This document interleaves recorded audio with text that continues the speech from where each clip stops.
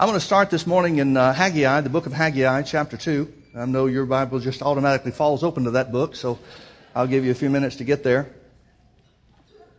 I've got some good news and bad news. Good news is I've got a message from the Lord. Bad news is it's a long one. For those of you that know me, I don't generally preach from notes. If I do anything, I'll just come with a scripture written down or something like that. I've got 3 pages worth of notes. And I know somebody said, oh no. You know. Actually, the 3 pages worth of scriptures. What I want to do is I want to read a lot of scriptures this morning, and rather than, it would take too much time to turn to each one of these in the Bible. So my plan is to just read these as I have them printed out, and I'll encourage you. I think it would be good for you if you have the time, or to take the time on your own to write these scriptures down, scripture references down, and then read them for yourselves. But what I have on my heart to speak about for the next several weeks is the glory of the Lord. Now, in Haggai chapter 2, God is speaking about end-time events. Now, at the point in time that this prophecy is given, these words are given to the prophet Haggai, Israel is trying to build the second temple. Now, there were 3 temples in Israel's history. The first was Solomon's temple. We'll see a little bit about that in one of the scriptures that we'll read later. The second temple is what they're trying to build. Now, when Israel disobeyed God, that's when the temple was destroyed. The first temple was destroyed. And then later, after they were coming out of Babylonian captivity, they were attempting to reestablish themselves in their own land and rebuild a temple. Now, the second temple that they built, the Bible has some interesting things to say about that. It was certainly the will of God that they do so. It was certainly God's plan for them to reestablish the temple, and they reestablished the temple worship and the sacrifice and all the things that go along with it. But there were those older, people that were much older, that were alive when the second temple was dedicated, that remembered the first temple, Solomon's temple. And it says that they cried because of the condition of the second temple as opposed to, or in comparison to, the first temple. It just was nothing. There was no visible presence of God there. There was nothing. It was nothing in comparison. The furniture and the gold of Solomon's temple, it wasn't there for the second one. And then the third temple we know of is Herod's temple, what's called Herod's temple. That was the one that was in place in Jesus' day. You remember one time Jesus was walking through the temple and his disciples were just oohing and ahhing about this temple. They said, oh, have you ever seen a building like this? Isn't this beautiful? Well, Herod did the best that he could well, that's the wrong way to say it, but what I mean is Herod tried to make the temple at Jerusalem so great and so wonderful because he was the procurator there. He was the judge or the governor over that territory. And so he was trying to create something that not only attracted people to it, but also magnified himself through the building of the temple. But it wasn't done for the purpose of God. It wasn't done for anything except Herod was trying to make a name for himself. Herod was known throughout Roman history as the great builder. And so he built a temple that was pretty much a shrine to himself. And so Jesus wasn't impressed, which tells us that it's not just the appearance of things that God's concerned about. Now, when God instructs things to be done, like the first temple, things are done well. But just gold and silver and pretty looking things in and of itself doesn't mean anything to God. Because Jesus kind of scoffed at the disciples' comment about the temple. Isn't this such a beautiful place? And Jesus said, there's a time coming where there's not going to be 2 stones left sitting upon each other on this thing. In other words, it's going to be destroyed. It's going to be nothing. It's nothing in God's eyes now. It'll be nothing in man's eyes too. Well, Haggai chapter 2 is during the building of the second temple. Now, we know that we know what the end result is of the second temple, and that is it doesn't compare to Solomon's, the first temple. So keep that in mind as we read the things that God says about this temple and about well, he's really talking about the church, not about the building itself, but they don't know that at the time. So it says, beginning in verse 7, Haggai chapter 2, verse 7, God says, and I will shake all nations, and the desire of all nations shall come. He's talking about end-time events. Anybody see any shaking going on in the world now? Now, up until this point in time, up until our present day, what would we think shaking means? Most probably, we would think there would be earthquakes. We would be thinking in natural terms, because one of the signs Jesus said of the end would be there'd be earthquakes in diverse places. So for years and years, the church read this and said, well, shaking all nations, that must mean earthquakes just going on all over the world. But look at the economic shaking that's taking place in the world that we live in. See, we've got to be careful that we don't put our own interpretations on the thing God says and miss what He's saying. And that's real easy to do. I've done that. I've had God speak to me individually, personally about certain things, and I put my own interpretation on it and missed Him completely. Then after the fact, I'll see later on, I'll say, oh, well, that's what He was saying. He wasn't talking about what I thought. He was talking about this. I think a lot of people do that with these kinds of scriptures. So He said, and I will shake all nations, and the desire of all nations shall come. And I will fill this house with glory, saith the Lord of hosts. Notice what the Holy Ghost is saying through the prophet Haggai. He says the end result is that the house of God will be filled with glory. Now, as I mentioned before, I need to reiterate again, he can't be talking about the second temple. Because the second temple is what the first temple people, the ones that saw the first temple, looked at and said, this is nothing. So he can't be talking about the building itself. So he says, I'll fill this house with glory. If he's not talking about the temple at Jerusalem, what's he talking about? Well, the New Testament tells us that the house of God is the church. So whether they know it or not, God is telling them the temple will be built, it will be rebuilt, but my plan is for the glory to be seen in the church. Can you see that? That's easy to understand, isn't it? Should be if we know anything about history. So he says, I will shake all nations, and the desire of all nations shall come, and I will fill this house with glory, saith the Lord of hosts. Now, maybe I'll stop for a minute and talk about the desire of all nations shall come. You remember the Bible says in the New Testament, it says the whole earth is groaning and travailing until it receives the appearing of the manifestation of the sons of God. Well, what that's talking about is it's talking about end time stuff. It's talking about the rapture. It's talking about the whole earth is groaning and travailing. The earth is under a curse, and the earth is groaning and travailing. There are things that are taking place in creation itself, the inanimate creation itself, because it has a touch of God. God's the creator. The earth didn't evolve, God created it. And as such, the earth is groaning and travailing. Now why? Because it was not created in sin. It was not created to be dominated by sin. The creation, anything and everything that God creates, anything and everything that God has a hand in, anything and everything that God touches, rebels against sin. Your spirit rebels against sin. Your flesh, not so much. But your spirit rebels against sin. The earth is rebelling against sin. And as a result, the desire of all nations is to be free, to be lifted from the curse of sin upon the earth. Now there's a difference between the curse of the law and the curse of sin upon the earth. We know what the curse of the law is. The curse of the law is spiritual death, poverty, and sickness. The curse of sin upon the earth is what God told Adam. He said, from this point forward, you'll have to earn a living by the sweat of your brow. It hasn't brought forth thorns up until this point, but from here on out, it'll bring forth thorns and thistles and other stuff like that. That's the curse that's upon the earth. That's what the earth is rebelling against. That's what the earth is travailing about until a certain point in time comes. What the Bible says that point in time is the manifestation of the sons of God. He's talking about our redeemed bodies. He's talking about the rapture. So the earth is travailing. The earth is rebelling against the law of sin and death in the earth, the curse that's upon the earth, until the point in time when the rapture comes, and then things change. It becomes a new dispensation from that point on. So this is the time frame that he's talking about. These things he's talking about, I'll fill this house with glory, he's talking about is in relation to the end. It's in relation to the rapture. It's in relation to the closer we get to the end, the closer we get to the rapture, the more and more and more of this we can expect. Get the context? And I will shake all nations, and the desire of all nations shall come. And I will fill this house with glory, saith the Lord of hosts.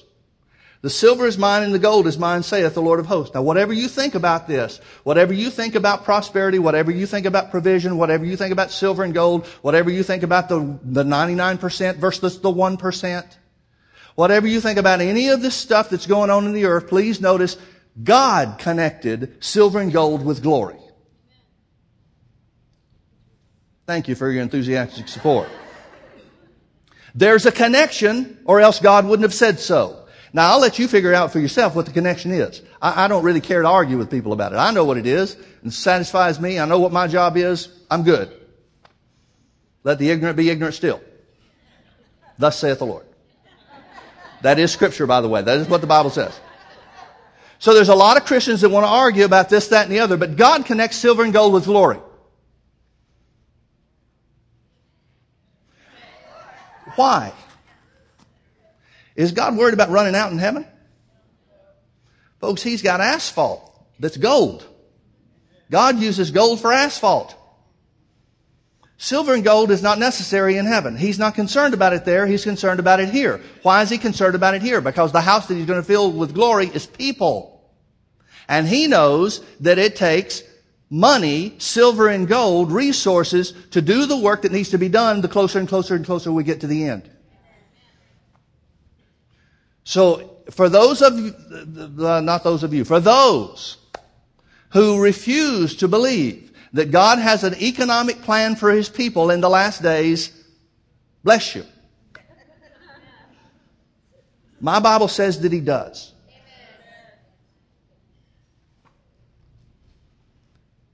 I will fill this house with glory, saith the Lord of hosts. The silver is mine and the gold is mine, saith the Lord of hosts. Did you notice He said it's His? Why? Because He created it. Did He say it's in His hands? No, because it's not. It's in the hands of the devil, because the devil is the god of this world. The devil took Adam's authority and became the god of this world. And as a result, the silver and gold is in the devil's hands. But that doesn't seem to be where God wants it. According to your faith, be it unto you. The silver is mine and the gold is mine, saith the Lord. The glory of this latter house shall be greater than of the former. Now, if the Jews that are hearing this during the building of the temple, they're thinking, whoa, this is great. That means the second temple is going to have greater glory than the first temple did. But that's not the way it went, is it? I'm sure if I had been alive in that day, I would have thought naturally just like I'm sure they thought. They thought He's talking about the glory of the second temple, the glory of the second house of God that's dedicated to the Lord. That's going to be a greater glory than Solomon's temple, but it wasn't. No record that when the second temple was dedicated, we don't even know about the second temple being dedicated. We don't see any record of the glory of God coming on that place like it did in Solomon's temple. We don't know anything like that. So He must not be talking about the building. Right? The glory of the latter house shall be greater than of the former, saith the Lord of hosts, and in this place will I give peace, saith the Lord of hosts. Okay. What does that mean then? If He's not talking about the building shall be filled with greater glory, what is He saying? He's saying God's plan for the church at the end was greater than His plan in the beginning when we saw the glory of the Lord in Solomon's temple. That says to me, you decide, you judge this for yourself. Don't take my word for it. You pray about it and judge it for yourself. You've got the same Holy Ghost I do. But that says to me that God's plan is for the glory of God to increase the closer and closer and closer we get to the end. Otherwise, why is He talking about the end? Why is He talking about things related to the rapture? Why is He talking about the glory? Why is He talking about the gold? Why is He saying it's going to be greater at the end? Folks, God's not trying to keep information from us. He's trying to reveal it to us if we'll dig for it and understand. Amen? Now, there are several scriptures. We won't take time to look at them this morning because I'm already out of time. But there are several scriptures that the Bible says the whole earth will be filled with His glory. The whole earth shall be filled with His glory. Now, what does that mean? David said it in the Psalm, Psalm 73, I think it is. David said the whole earth shall be filled with His glory. What does he mean? Another place that he said that, we may look at this one, is in Numbers chapter 14, verse 21, after the children of Israel send the 12 spies into the land of Canaan. 10 of them come back with an evil report. 2 of them, Caleb and Joshua, come back and say, we can do what God said. Let's just trust Him. They believe the majority report and they rebel against God and fail to take the promised land. It cost them 40 years in the wilderness because of their disobedience.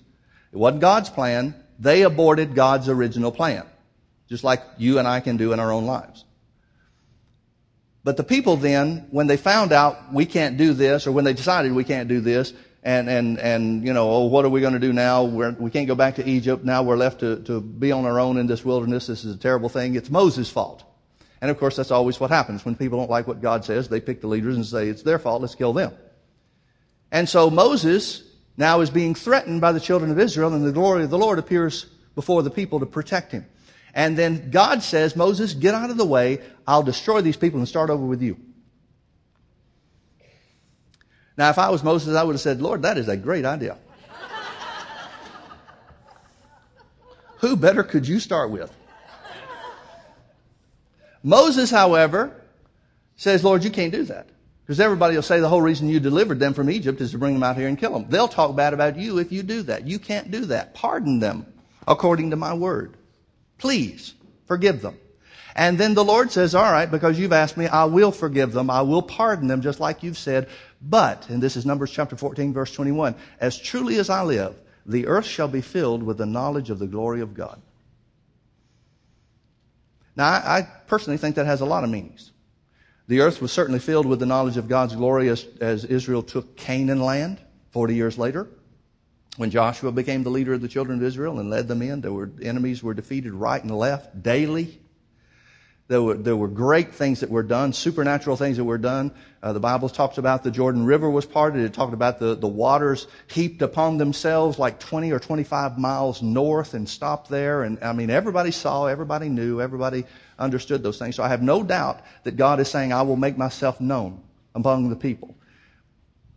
But the way that he says it seems to indicate to me that it has some reference to these kinds of things, where the glory of God shall be seen more and more the closer and closer we get to the end.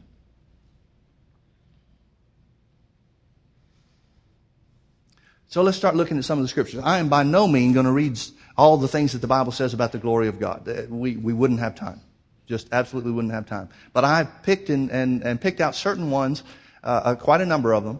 But I picked out certain scriptures that I want you to see related to the glory of God. Where the Bible says, I will fill this house with glory. It says, the glory of this latter house shall be greater than of the former. What is he talking about? What does he mean? If we just stop there, then you're going to be thinking glory is one thing. I'm thinking glory is something else. How are we going to know? If we don't use the Bible as our definition, how would we know what to look for? So let's use the Bible as our definition. Exodus chapter 16, verse 7. And in the morning you shall see the glory of the Lord, for that he heareth your murmurings against the Lord. And what are we that you murmur against us? This is Moses talking to the children of Israel. Verse 10. And it came to pass, as Aaron spake unto the whole congregation of the children of Israel, that they looked toward the wilderness, and behold, the glory of the Lord appeared in the cloud. Exodus 29, verse 43. And there I will meet with the children of Israel, and the tabernacle shall be sanctified by my glory. This is the tabernacle in the wilderness. Exodus chapter 40, verse 34 and 35. Then a cloud covered the tent of the congregation, and the glory of the Lord filled the tabernacle. And Moses was not able to enter into the tent of the congregation, because the cloud abode thereon, and the glory of the Lord filled the tabernacle. Leviticus chapter 9, verses 4 and 6.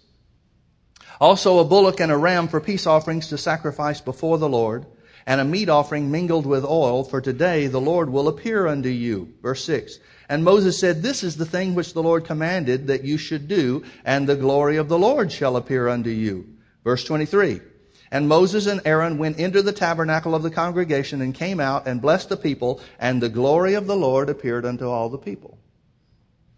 Numbers chapter 14, verse 10. This is where the children of Israel rebelled against God, sent the 12 spies in that we were talking about.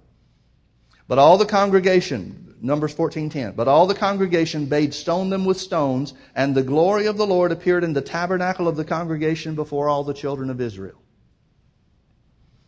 Numbers chapter 16, verse 19. And Korah gathered all the congregation against them, against Moses and Aaron, unto the door of the tabernacle of the congregation, and the glory of the Lord appeared unto all the congregation. Verse 42. And it came to pass, when the congregation was gathered against Moses and against Aaron, that they looked toward the tabernacle of the congregation, behold, the cloud covered it, and the glory of the Lord appeared. Numbers chapter 20 and verse 6. And Moses and Aaron went from the presence of the assembly unto the door of the tabernacle of the congregation, and they fell upon their faces, and the glory of the Lord appeared unto them. 1 Kings chapter 8, verse 10.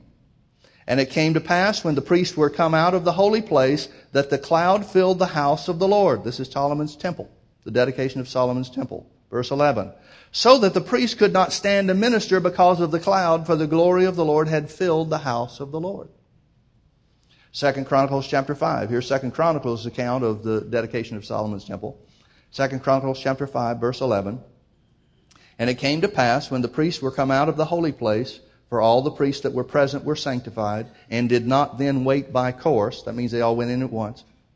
Also, verse 12, also the Levites, which were the singers, all them of Asaph, of Heman, and of Jeduthun, with their sons and their brethren, being arrayed in white linen, having cymbals and psalteries and harps, stood at the east end of the altar, and with them 120 priests sounding with trumpets. Verse 13, and it came to pass, even as the trumpeters and singers were as one, to make one sound to be heard in praising and thanking the Lord.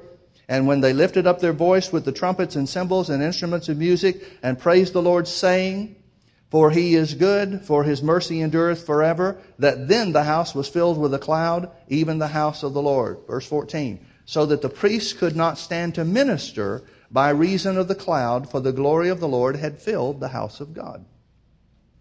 2 Chronicles chapter 7, verses 1 and 2. Now when Solomon had made an end of praying, the fire came down from heaven. Again, this is the dedication of the temple. Continued in the same service of dedication. Now when Solomon had made an end of praying, the fire came down from heaven and consumed the burnt offering and the sacrifices, and the glory of the Lord filled the house. And the priests could not enter into the house of the Lord, because the glory of the Lord had filled the Lord's house. Psalm 63, verse 2, it says, To see thy power and thy glory, so as I have seen thee in the sanctuary.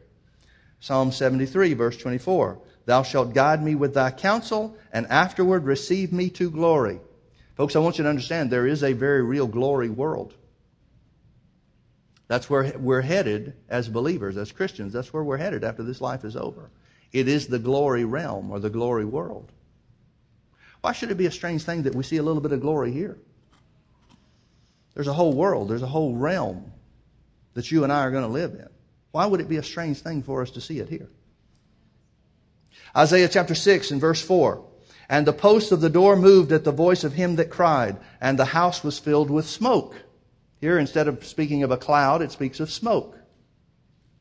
Isaiah 35 verse 2. It shall blossom abundantly and rejoice even with joy and singing. The glory of Lebanon shall be given unto it, the excellency of Carmel and Sharon. They shall see the glory of the Lord and the excellency of our God. Isaiah 58, verse 8. Then shall thy light break forth as the morning, and thy health shall spring forth speedily, and thy righteousness shall go before thee. The glory of the Lord shall be thy rear reward. Isaiah 59, verse 19. So shall they fear the name of the Lord from the west, and his glory from the rising of the sun. When the enemy shall come in like a flood, the Spirit of the Lord shall rise up a standard against him. Notice in Isaiah 58 it speaks of glory in relation to healing and health and righteousness. In Isaiah 59 it speaks of the glory of the Lord as being a defense against the work of the enemy.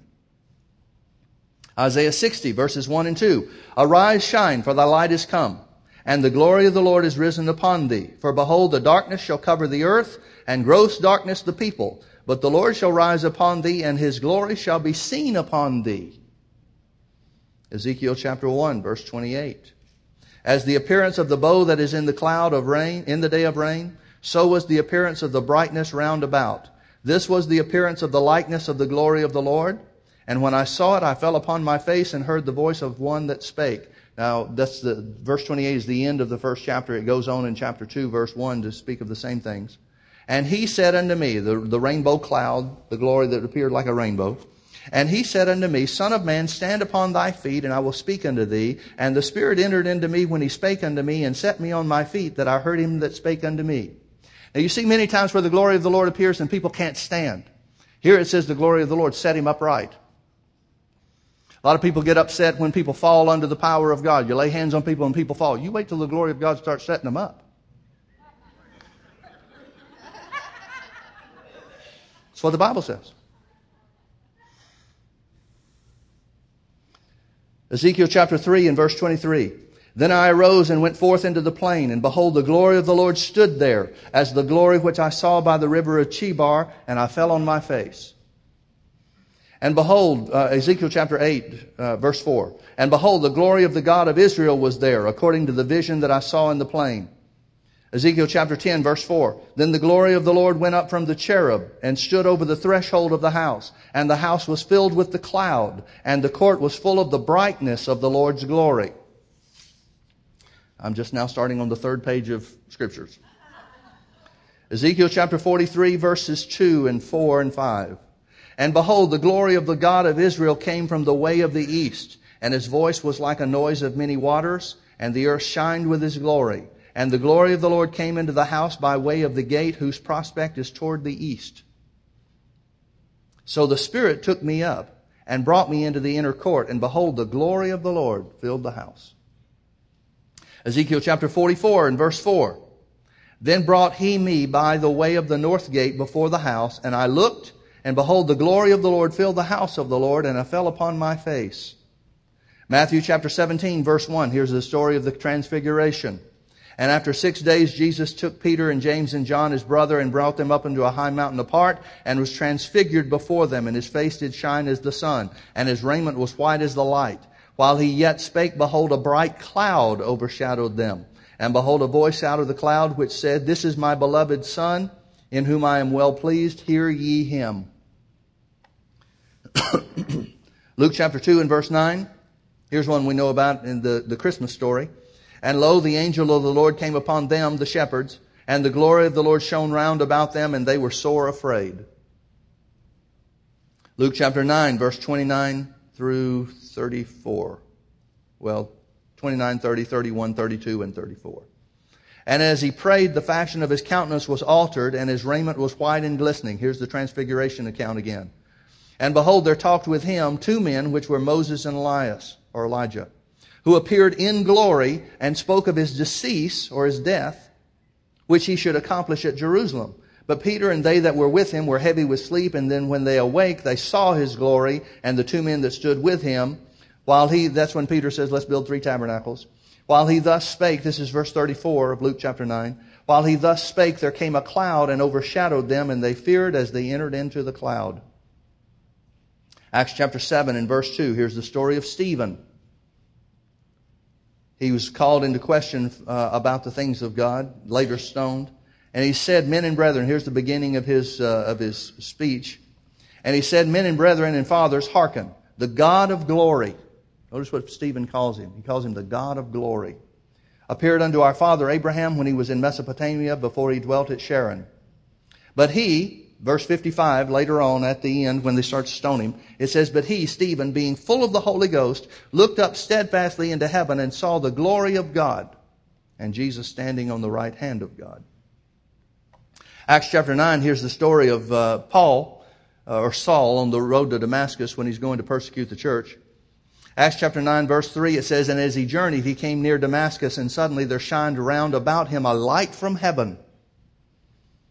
Now, what was that light from heaven? Well, he says, Paul's account in Acts chapter 22, verses 6 and 11, he said, And it came to pass that as I made my journey and was come nigh into Damascus about noon, that's the brightest part of the day, suddenly there shone from heaven a great light round about me.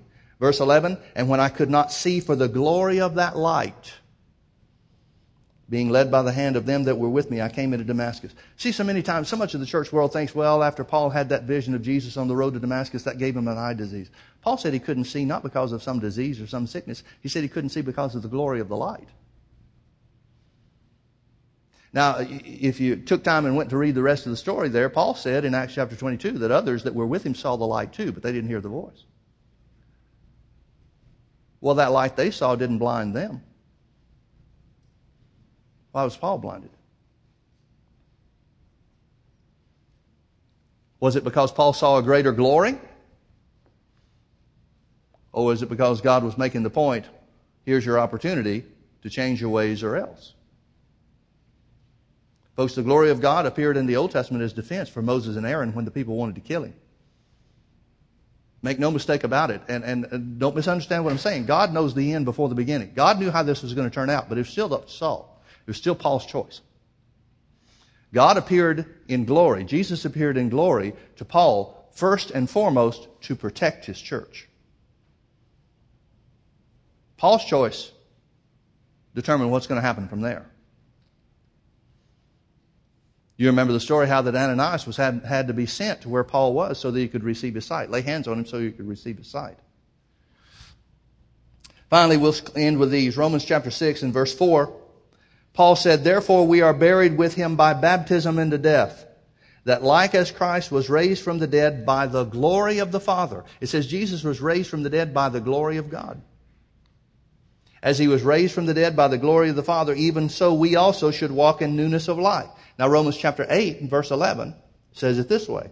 It says, if the spirit of him that raised up Jesus from the dead dwells in you, he that raised up Christ from the dead shall also quicken your mortal bodies by his spirit that dwells in you. So in Romans chapter 6, he says he's raised by the glory of God. In Romans chapter 8, he says he's raised by the Spirit of God. What does that mean? That means they're one and the same. When I first got around Brother Hagin, I started hearing him tell some stories about his own experience. His experience was that he was born at weighing like 1 pound, born many months premature. And as a result, he had all kinds of problems. He had a heart condition. He had blood conditions. There were all kinds of things in his body that hadn't developed and so forth. And so the doctors gave him virtually no chance to live whatsoever. But he did. He survived through the first year, which they didn't expect that he would. And then finally the doctors started identifying what some of the problems were. And so they said, well, we've never known anybody in medical science. We've never known anybody to live past 16 years of age with anything like your condition. So they pronounced a death sentence, early in his teenage years or mid-teenage years. And so Brother Hagin said that the point in time came, he was 15 years old, and just before his 16th birthday, and he became bedfast, became too weak. His blood the heart wasn't pumping the blood through his body the way it should, and so forth. And so there were many times where he was right at the point of death, but there was one time where he told the story about where he died. And the story was how that he was conscious of his spirit leaving his body, and he was caught up into a cloud. And when he was caught up into a cloud, he heard what he believed was the voice of the Lord saying in the English language, go back to the earth. First time. Second time, go back to the earth. Third time, he said it a little different. He said, go back to the earth. Your work's not done yet. Well, when he came back into his body, he said, I saw my grandmother, or my mother rather, by the side of my bed. She was patting my hand. She was distraught because, to all appearances, he was dead, and he was. But he said, I came back into the room. He said, I saw my mother there by the bed. He said, I'm standing on the other side of the bed just watching everything like it's on a TV screen. He said, and then all of a sudden my spirit leaped back into my body through my mouth, through his mouth. He said, as you would put your foot in a shoe. And he said, then when I was back within my spirit was back in my body, he said that I told my mom. He said, Mom, I'm not going to die now. Well, she thought he meant I'm not going to die this minute. He meant I'm not going to die now. I've got to finish a work for God. And he lived, until he was just before his 87th birthday. And as a result, he said that it was a real sacred thing. He said he would tell a little bit about the story and use a little bit about the experience when he was telling about the difference between, talking about the human spirit or believing with the heart or some things like that. He'd tell just little bits and pieces. He said, but it was too sacred an experience for him. He just didn't feel like it was right to tell about it. And he said it was some 20 years later that the Lord spoke to him. He was well into his ministry then, and the Lord spoke to him and he said, you need to tell the story. So he did, and he had a radio program at the time, little local radio station there in the part of Texas where his family still lived. And so he told the story about what had happened to him, and he came back home after, a month or so being out on the road and doing meetings in different churches or whatever it was. And his mother said to him, son, I heard you tell your story on the radio about when you died. He said, yeah, I did. He said, I felt impressed of the Lord to start telling the story. And she said, well, let me tell you my side of it. Now, it's been 20 years and they'd never even talked about this. And so she said, let me tell you my side. She said, Pat, that was his youngest brother, was with you. He came running in to the kitchen where Brother Hagin's mother and grandmother was. They were living with his grandparents on his mother's side. And he said, Pat came running in and said, Mama, Ken's dying. She said, so I went running toward your room. She said, I was the first one out of the kitchen running toward the room. She said, when I got to the door of your bedroom, she said, I looked and I could not see into the room. All I could see was a cloud. Did you notice how many times the Bible talks about the glory of the Lord appearing like a cloud? She said it was like a white cloud or a fog that was in the room. She said, I couldn't see anything. I couldn't see any furniture. I couldn't see anything except the white cloud. She said, and I'm running as fast as I can to go into the room. She said, I hit that white cloud and bounced off of it. Did you notice how many times it says the priest couldn't enter because of the cloud? See, we put our own thinking and our own interpretation about what that means. Well, what does that mean? Well, if they couldn't enter, that means they couldn't get in. Well, she's saying she couldn't get in. She said, it stunned me. It didn't hurt, but she said it stunned me. And she said, I sensed the presence of God here. Well, about that time, Granny, her mother, Brother Hagin's grandmother, comes running. She's got a full head of steam up. She gets to the door and tries to bust into this thing, and she bounces off. And as she bounces off, it knocked her back, and she grabbed hold of some piece of furniture or something to steady herself. And she said, Lily, that's Brother Hagin's mother's name. She said, Lily, I can't see into the room. Well, Brother Hagin's mom, Lily, was standing there praying silently, praying quietly to herself. She sensed the presence of God. But Granny wasn't going to have any of that. So Granny took another run. She bounced off the second time. She comes back and says the same thing. She says, I can't see him. Well, this time she backed up all the way across the dining room. She's going to get a run at the big head of steam. This is his mother. This is Brother Hagin's mother telling him all this, how this went. She bounced off the third time and was so overcome when she hit it the third time that she had to grab hold of a chair or something that was close by to keep from falling on her face in the middle of the floor. Well, that was it for Granny. She was done. Did you notice how many times people came in contact with the glory of God and they fell? See, again, we put our own interpretation about that, or maybe we'll judge that by some experience that we've had. Maybe we'll see somebody lay hands on someone and then fall in the Spirit, and they think, well, that's all there is to the power of God. That's all there is to the glory of God. Listen, folks, the glory of God's a very real thing. And when the glory of God comes in contact with flesh in great manifestation, now there are lesser and greater manifestations of the glory of God, but when the glory of God is in great manifestation, you just try to keep on your feet. You think you're going to show God something? It's not the way it works. So anyway, Brother Hagin said that his mother told him the story about how that after, she said it was about 10 minutes. Now here's one thing that she said. She said, well, when you told the story, you made it seem like you were gone for just a few seconds. And he said, well, yeah, Mom, that's the way it seemed to me. It's not like I had a watch. That's the way it seemed to me. She said, well, let me tell you the story. And as she related the story, it was 10 minutes before that fog started to lift. She said, finally, it began to dissipate. Not disappeared, but all of a sudden it began to lighten up. You ever seen fog in the morning, and then as the sun starts to come up, it gets less and less and less, and you can see a little bit more through it? Well, that's apparently the way it was with this. And so she said, she started talking to her mom. Say, Mama, I can see the dresser now. It was close to the door. Now I can see the bed. Now I can see Ken on the bed. Finally, when it was all gone, they could get in, but not before. And that's when she was standing there next to, or kneeling down next to his bedside, and he said to her, Mama, I'm not going to die now. Well, I heard things like that, and I thought, wow, my goodness gracious. Who knew that people could have experiences like that? And from my heart, I accepted it because I saw certain things in the Bible, and Brother Hagin would always prove what he was saying by the Bible. You've got to be careful about people's experiences. Because you can have any kind of experience, and sometimes it might be God, and sometimes it might be because you ate the wrong thing too late at night. You can't just judge somebody's experience or somebody's dream or somebody's vision or anything else like that. If it bears witness to what the Bible already says, then you can accept the experience. But if it doesn't, throw it away. Now what I mean by that is you can consider it, you can think on it, you can put it on a shelf, but don't let it guide you. I hear a lot of people talking about experiences that don't have anything to do with the Bible.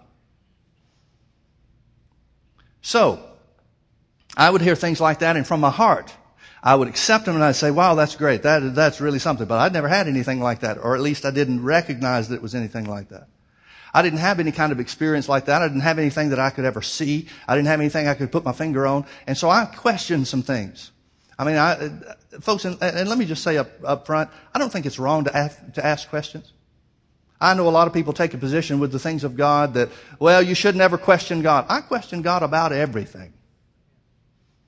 He doesn't seem to have a problem with that. I know a lot of Christians do, but he doesn't. Because if something's real and if something's true, God will show you. I think this wrong idea about this thing called blind faith. People just talk about, well, blind faith. You just have to believe it blindly. Folks, faith is never blind. Faith always sees the end result. Faith may not be able to see how I get from point A to point B, but it always sees point B. Point A is easy to figure out. So faith is never blind. The Bible always gives you the answer. It always gives you the end result that you should pray and believe toward. So this idea about blind faith, to me, that just causes people to not know why they believe what they believe. God wants you to understand. He's intelligent. He can communicate with you. He expects you to be intelligent too. So I've always questioned everything. Well, there are some things like that where it comes to people's experience. I see it in the Bible and okay, I accept it, but I've never seen it. I've never experienced anything like that. So what do we do about that? When I first started working with Brother Hagin, I began working, Rhema's 2-year school. And so between my first and second year of Rhema, I began to travel with Brother Hagin. Now at that point in time that we did different meetings and crusades in different ways during the time that I worked for him, but that summer we were going to do a series of 1- and 2-night meetings up in New England. And Brother Hagin had not been to New England in many years. His ministry was not real well established there other than people being familiar with his books or to whatever degree they were familiar with his books and his materials. So we didn't know what kind of crowds to expect or anything like that. So here we are. I'm brand new on the road. My basic job is gopher and catcher. I'm the guy that has to make sure that all the materials are on the truck. I'm the one that has to make sure that we have everything that we need for while the crusade goes on. And then when the crusade starts, I'm the guy that they have as a catcher in the healing line. Now, some people have problems with catchers. Because you'll have some people, and bless their hearts, we hope someday they'll grow up and mature some. But you have some people that'll say, well, if it was really God, you wouldn't need a catcher, and so why do you have them? Because there are some people that are not operating under the power of the Spirit, and they're going to fall and they're going to sue you. That's why. If somebody is under the power of God, it wouldn't matter if you bounce them like a basketball. They're going to be okay. But for the ones that are not and trying to put on a show, they're your problem. And so my job is a catcher. And that's why we have catchers around here. Why be stupid and let somebody sue you? So anyway, my job is a catcher. So I'm the only one. I'm trying to recruit other people around in these meetings to help and things like that. But at that point in time, I was younger and I could handle things a lot better. And I was just coming off of the height of my athletic career, whatever that turned out to be. And so I was in a lot better shape. The biggest fear I had was that my pants would split as I was catching people. And that did happen one time. So, everything was okay. But I'm nervous. I've never done this before. It's new. I'm brand new, rookie on the road, that type of thing. But I'm acting cool. I'm trying to act like I get everything under control, And, so first night we're in New Jersey, and it was I guess they called it a playhouse. It was a place that was set up not for church meetings, but that had a big stage, and I don't know, maybe it was an old opera house or something like that. And so there's a big high platform up here, and the auditorium type seating. I don't know what I'm trying to say. Theater seating. That's what I'm looking for. So the theater seating was set up. So it was awful. It was terrible for laying hands on the sick and ministering to the sick because there's no gap. There's no room between the front rows of the theater seats and the platform. The only thing we've got is an orchestra pit that they raised up. It was motorized, and so they raised up to make the platform bigger. That there's no room to lay hands on people. So we were having to get people that at the end of the service, a healing crusade. And so Brother Hagin told us vision about Jesus laying the finger of his hands in the palm of each one of his hands and ministering with the anointing. So anybody that wants to have hands laid on you to receive your healing, stand up. Well, the whole room stood up. And so we've got one aisle down the middle, and otherwise we've got two big wide sections. And this place was old. Forget current day fire codes and stuff like that. I mean, it was they had people packed in there like crazy. And so basically everybody, and I say everybody, at least 2/3 of the crowd is making their way out from their seats to one side or the other. Well, there was too many people to even set up. And so we're trying to get them to come up the platform, across the platform. Brother Hagin lay hands on them and send them down the other side of the platform. Well, it instantly became a nightmare. And so Brother Hagin could see this is not going to work. He's up on the platform. He's trying to get us to go as fast as we can, and we're working on it. I've told the guys how we're going to handle things and tried to work things out logistically as well as we could, but there's just no way to make it happen. And so we're bringing people across the platform. Well, as soon as Brother Hagin lays hands on people, there was a real strong anointing that night. As soon as he lays hands on people, the people start falling everywhere. Well, what do? Roll them off the edge? We got to make room for somebody else to be ministered to. How are you going to handle this? So it was just a real logistical nightmare. And so Brother Hagin's getting frustrated because he knows the anointing's not going to stay on him forever. So he's thinking, all right, I got all these people now that have come, that want to be ministered to, that want to have hands laid on them, and I can't get to them. What am I going to do? Finally, Brother Hagin looks at me, and he just shook his head and just started walking off the platform. Well, I don't know what that means. I don't know if that means I'm fired. He's got to go to the bathroom. I don't know what that means. He's just walking off the platform. So as he starts walking off the platform, I start going with him, and I started going down the thing. And then Brother Hagin leaned over to me, and he said, I'm just going to have to lay hands on him against the wall. He said, line everybody up against the wall as quick as he can. So I told everybody, pass the word on them. So we're now putting people against the wall. Well, all right, this is going to work because now Brother Hagin's the only one that has to move all around the room. This is great. The problem was, we worked one side of the room. He got about halfway down and then came back, said, all right, now set him up over there. Started coming back to the other side. When he got to this side over here, oh my goodness. There were pillars in this old opera house or whatever it was. And Brother Hagin gets to where, how do I explain this? He comes down off the thing. He lays hands on somebody. I don't know how to explain this. It's like there's a pillar here, and I'm standing here, and I'm kind of letting him down on there, and now I've got to get around this pillar to where the other people are on the other side. Everybody understand what I'm trying to say? As I come around the pillar, Brother Hagin reaches up and touches my head. Now, folks, up until that point in time, I'm wondering, is this power of God stuff real? From that moment forward, I've got no questions. After it was done, I come to myself and realize Brother Hagin is on the other end of the building, laying hands on people all along the way. Afterwards, he finished laying hands on people at that point, and then he slipped off over to the side room or whatever. We closed the service and dismissed everybody, and it was just going to be there that one night. And so I go back into the back room. I'm still dizzy. I'm dazed. It wasn't like I passed out. It wasn't. I've had concussions before. It wasn't anything like that. But it's like I don't know where I am, and don't really care. And so Brother Hagin asked me. He said, "Where'd you go?" And I'm thinking, I don't know. But I liked it. That was my first experience with the glory of God, or with the power of God. Now for me, those terms are interchangeable. Now, after that experience, I told Brother Hagin, he got a big kick out of it and that type of thing. But then I had to be honest with him. I said, Dad, I really think God did that on purpose. He said, why, Mike? It said, because I was wondering. I've never fallen under the power of God. I've never experienced the power of God like that. I said, I just didn't know. I didn't really know if people were putting on something or not. I just didn't know. And he smiled, laughed a little bit about it, and he said, well, do you know now? I said, yeah. And then so I started picking up stuff and started going around to do something else that I was, supposed to do. And then Dad asked me something after that. He said, wait a minute. What about your dad in the hospital? Huh? He didn't say another word. I just looked at him, and instantly I knew what he was talking about. Now, what he did was he was moved by the Holy Ghost to tell something that he didn't know. I'd never told him, never told anybody about this. But he was moved by the Holy Ghost to say something to me that would spur my understanding that here's what it's like when the presence of God comes in. When my dad died at 47 years of age.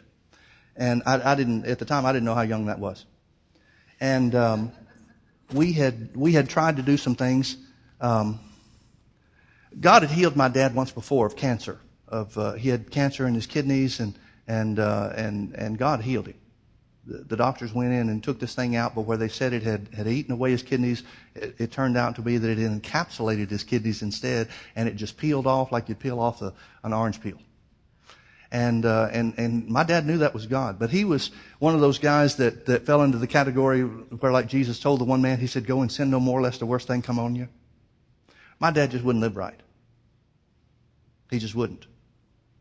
He knew some things, could have, should have done some things, but he just wouldn't live right. Well, he contracted lung cancer, and he had smoked all of his life from the time he was 12 years old. My dad was about 6'4" at 12 years old, and so everybody mistook him for an adult, and so he started doing a lot of things as just a young kid that never should have done, but got away with it. So he had smoked packs and packs of cigarettes all of his life. I never knew my dad not to smoke.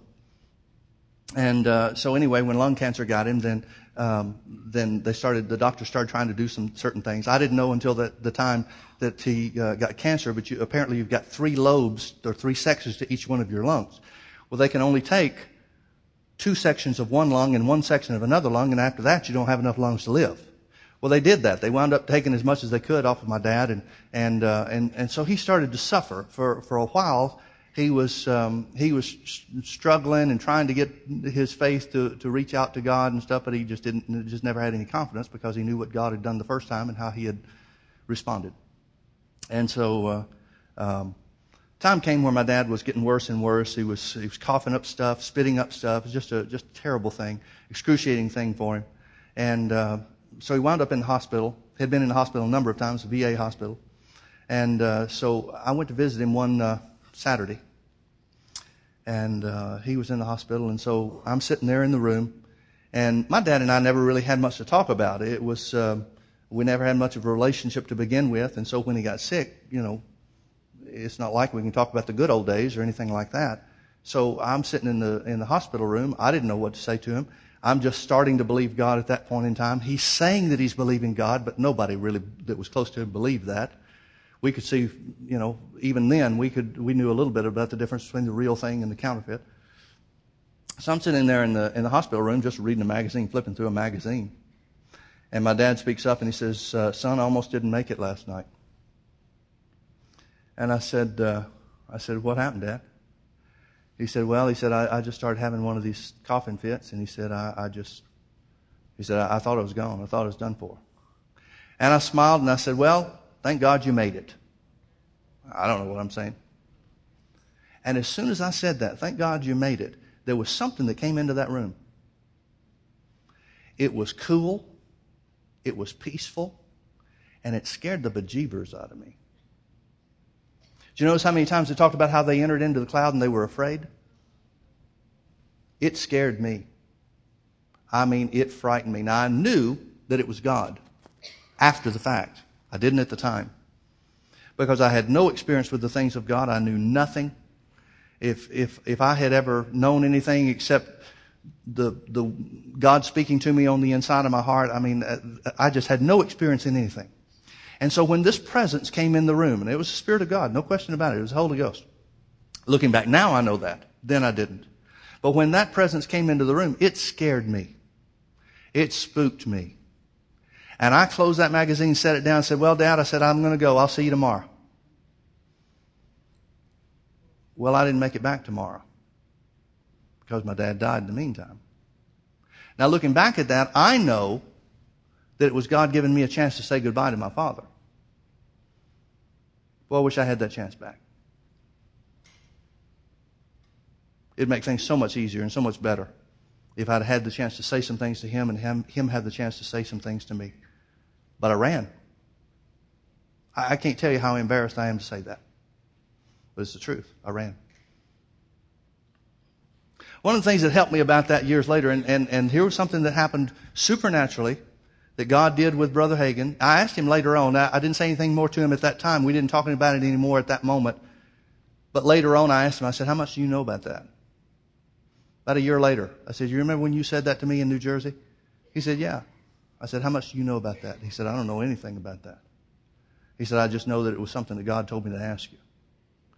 So then I told him the story. And he said, "Oh, Mike," he said, "don't feel bad about that." He said, "Sometimes I get out in prayer." I heard him tell this later on in his ministry, later on in years later. He'd say things like this, but this was the first time I ever heard him say it. He said, don't feel bad about that. He said, "I can't tell you how many times I've been afraid in the presence of God." He said, "There's sometimes I get out in prayer and I get afraid I can't get back." He said, "People don't want me to say that I'm afraid," but he said, "That's exactly what it is." He said, "I am afraid." Folks, the glory of God's a real thing. The power of God is a real thing. Now, there's a lot of things I want to tell you about these things. There's a lot of things I feel like I'm impressed by the Lord that we want to do, but obviously we don't have time. We've got to receive communion here and so forth. So let me close with this. Turn with me over to John chapter 11.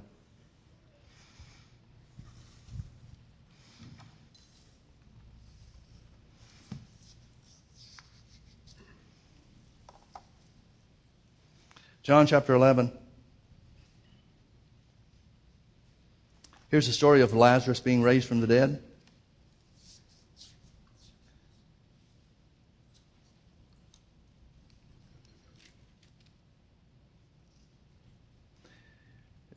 I'll try to run through the story real quickly rather than take a lot of time with it. Jesus hears, the first part of the chapter, Jesus hears about his good friend Lazarus who is sick. And the disciples expect, when he gets the word, they expect that he's going to leave where he is, the ministry assignment that he has going on at that point, and he's going to go over to where his friends are. Jesus took care of his friends. I don't know if you know this, but Jesus took care of his friends. And Jesus says to them, he says, no, this sickness is not unto death, but that God would be glorified. And his disciples misunderstood that. And thought that means, well, Jesus knows he's going to get better, so he's not going to go back over there. So they said, well, okay, then he's going to be all right. And Jesus finally explains to them that Lazarus has died. Verse 14, Jesus said unto them plainly, Lazarus is dead. Literally, the word is dead means has died. He's not dead in the sense that he's not coming back because Jesus raised him from the dead. But it is a fact that he died. So Jesus literally says Lazarus died. And when he gets over there, Mary and Martha are weeping. They're his sisters and they're weeping and that type of thing. And he comforts one of them. I'm not even sure which one it is. But Martha, I guess it is. He comforts Martha and he says that he's here to help now. And Mary's, I think, the one that said if you had been here, he wouldn't have died. And Jesus grieves over that and that type of thing. He had true, genuine compassion for these friends of his. And then the time comes where Jesus goes out to where he's buried and he commands them. I'll start reading in verse 39. Jesus said, take away the stone. Now Martha, the sister of him that was dead, the sister of Lazarus, said unto him, Lord, by this time he stinks, for he's been dead 4 days. Interesting what people care about, isn't it? Now, I've never had an experience where the dead were raised, but it's coming. The Bible says it belongs to us as part of the authority we have. It's coming. But in talking to some people that have, one of the outstanding things that I've recognized, and I don't know that they've compared notes, but my comparing people's stories, one of the things that I've recognized about when the dead are raised is an overwhelming sense of doubt. See, we've got the idea that when God's power is in its greatest manifestation, lightning flashes from heaven and glorious things are done. But don't think for a minute that the devil doesn't know what God's wanting to do. The devil heard Jesus when he said, I'm going to where my friend Lazarus has died and I'm going to raise him up. God's going to be glorified. He knows exactly what's going on here. So in many cases, what happens is there is this spirit of doubt that settles in. I know we had this where, well, I won't go into the whole story, but there was a situation that I was involved in. I wasn't the one in charge, so it wasn't my doing. But I know that the concern that everybody had was, what is the hospital going to think if we try to raise this person up? How are people going to see this? What about the hospital's authority and the people that are in charge here and things like that? That seems to be a common thing. That's very similar to what Martha's saying here. She's saying, Jesus, he's been dead for 4 days. He stinks. Now, in Jewish, according to Jewish understanding, the Jewish law, after 3 days, nothing could happen. 3 days is the signal. After 3 days, the body begins to endure corruption. It begins to decay. And so when she says he's been dead for 4 days, that really means something to her. That really means something to the Jews. So she says, we've got a problem, Jesus. He's been dead too long. It's too late for anything to happen for him. Folks, it's never too late for God when you're in faith. And Jesus said unto her, verse 40, I want you to get this. Jesus said unto her, didn't I tell you, said I not unto you? That's what that means. Didn't I tell you? That if you would believe, you would see the glory of God. Folks, the thing that I want to leave you with this morning, and there's a lot more I wanted to say this morning, a lot more I intend to say during this series, but the thing I want to leave you with this morning is the key to seeing the glory of God is believing for it. And the reason that I spent so much time reading some of these scriptures, and we may read them through again next time we get together, I don't know. But the reason I spent so much time reading through these scriptures is because if you don't know what the Bible says about the glory of God, you don't know what to believe for. Now here's the question. Would God do more under the old covenant than He would do now under the new? Would God do more for servants, which is what the Old Testament people were, than He'll do for His sons? Do you do more for the people that work for you or more for the people that are your family? That's the same way God operates. The Bible says we know how to be good parents to our children because of God's example. So you need to understand that there are things that the Bible has promised us about the glory of God, that the further and further and further we get to the end, meaning the closer and closer we get to the rapture, the more and more of the glory of God we can expect. Any of you keep up with the news this morning? Egypt's new president is the Muslim Brotherhood guy. His acceptance speech is, our capital is not going to be Cairo, it's not going to be Mecca, it's not going to be Medina, but Allah willing will be Jerusalem. And then he starts talking about, all you Muslim martyrs, you're all sons of Hamas. The whole group out there, however many thousands of people there were, started chanting. Don't think things aren't rolling headlong toward the rapture. They are. More and more, things are lining up to the war that starts day number 1 of the tribulation. Now, where is the church at that? The church is in heaven at the point in time when the tribulation starts. How long have they been there? I don't know. Are they there for a day, a week, a month, a year, 2 years, 5 years? I don't know. It could be any of those things because the Bible doesn't tell you. But you know, if things are progressing toward that war against Israel, we've got to be closer and closer to the end. For me, that doesn't mean hide your head in the sand and protect all your stuff. That means look up, because the glory of God is going to manifest more and more and more. Folks, if you were God, would you want to have your biggest splash be in the beginning or at the end? God says His desire is to be at the end. I'd like to keep going and tell you more stories.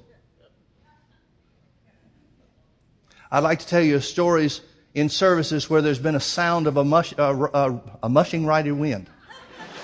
You know what a mushing mighty wind is, don't you? Where people have heard the sound of a rushing mighty wind, just like Acts chapter 2 verse 4 talks about. And everybody in the building sees the flash of God's glory, and people are saved, people are filled with the Holy Ghost, and people are healed instantly right where they're sitting. I mean everybody in the room.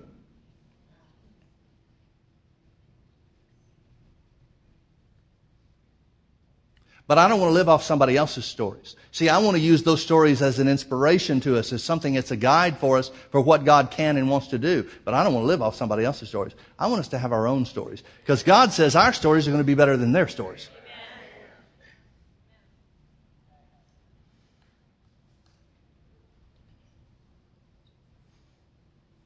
Folks, these are the greatest days you could possibly live. You may be looking around saying, well, my parents didn't have trouble like this. Yeah, and your parents won't see the glory you'll see either.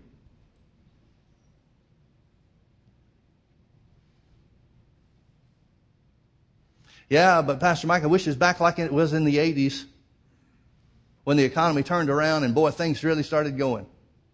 Listen, for those that are doers of the word, the economy will be better for you than the 80s or the 90s or any other times.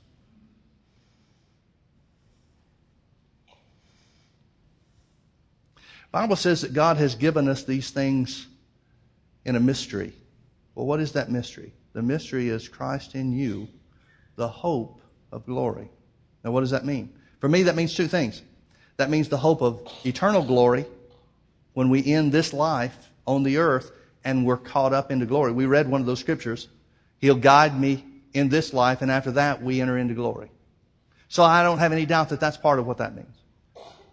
But folks, God's not just interested in you when you get to heaven.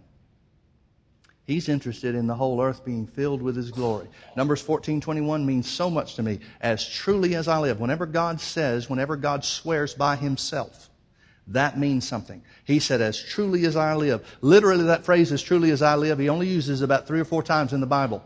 But that phrase literally means it is an unchanging law that I'm declaring. It cannot change. It'll last forever. And He says, as truly as I live, the whole earth shall be filled with the knowledge of the glory of God. That's your day and mine. That's not some good old days that we get to look back to. That's the days we get to live. Amen? Amen. Praise the Lord. Let's pray. Father, thank You so much for giving us the information You do in Your Word. We thank You, Father, for the understanding that comes by the Holy Ghost, the very Spirit of wisdom Himself, to help us to prepare for these things. Father, we desire to see the cloud of Your glory, not according to our will or our wishes, but according to Yours. We desire to see Your power. We desire to see Your goodness manifest. We pray even as Moses prayed on the mountain, Lord, show us Your glory. You said if we'd believe You for it, Father, You'd reveal it to us. You said, Father, if we would obey Your word, we would see Your glory manifested. That's our desire, Father. Our desire is not to be some little group that just gets blessed of the Lord. Our desire is to have an impact on the world where we bring blessings to multitudes. Lord, send us to the places we can reach and equip us to give toward the places we can't go.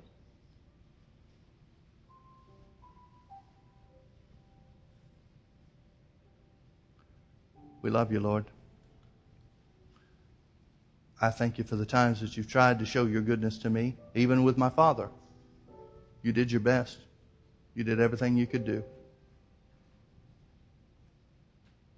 I'm so sorry that I failed to recognize that that was You and take advantage of it. But Lord, I've learned my lesson. I'll never miss You on something like that when You manifest Yourself again. And I believe that's the desire of all of us, Father, to never miss it when You show Yourself strong. Jesus, we declare that You are our Lord and our Savior. Because You're our Savior, heaven is our eternal home. Because You're our Lord, Your word dictates our actions in life. Thank You, Holy Spirit, for dwelling in us, for quickening our mortal bodies.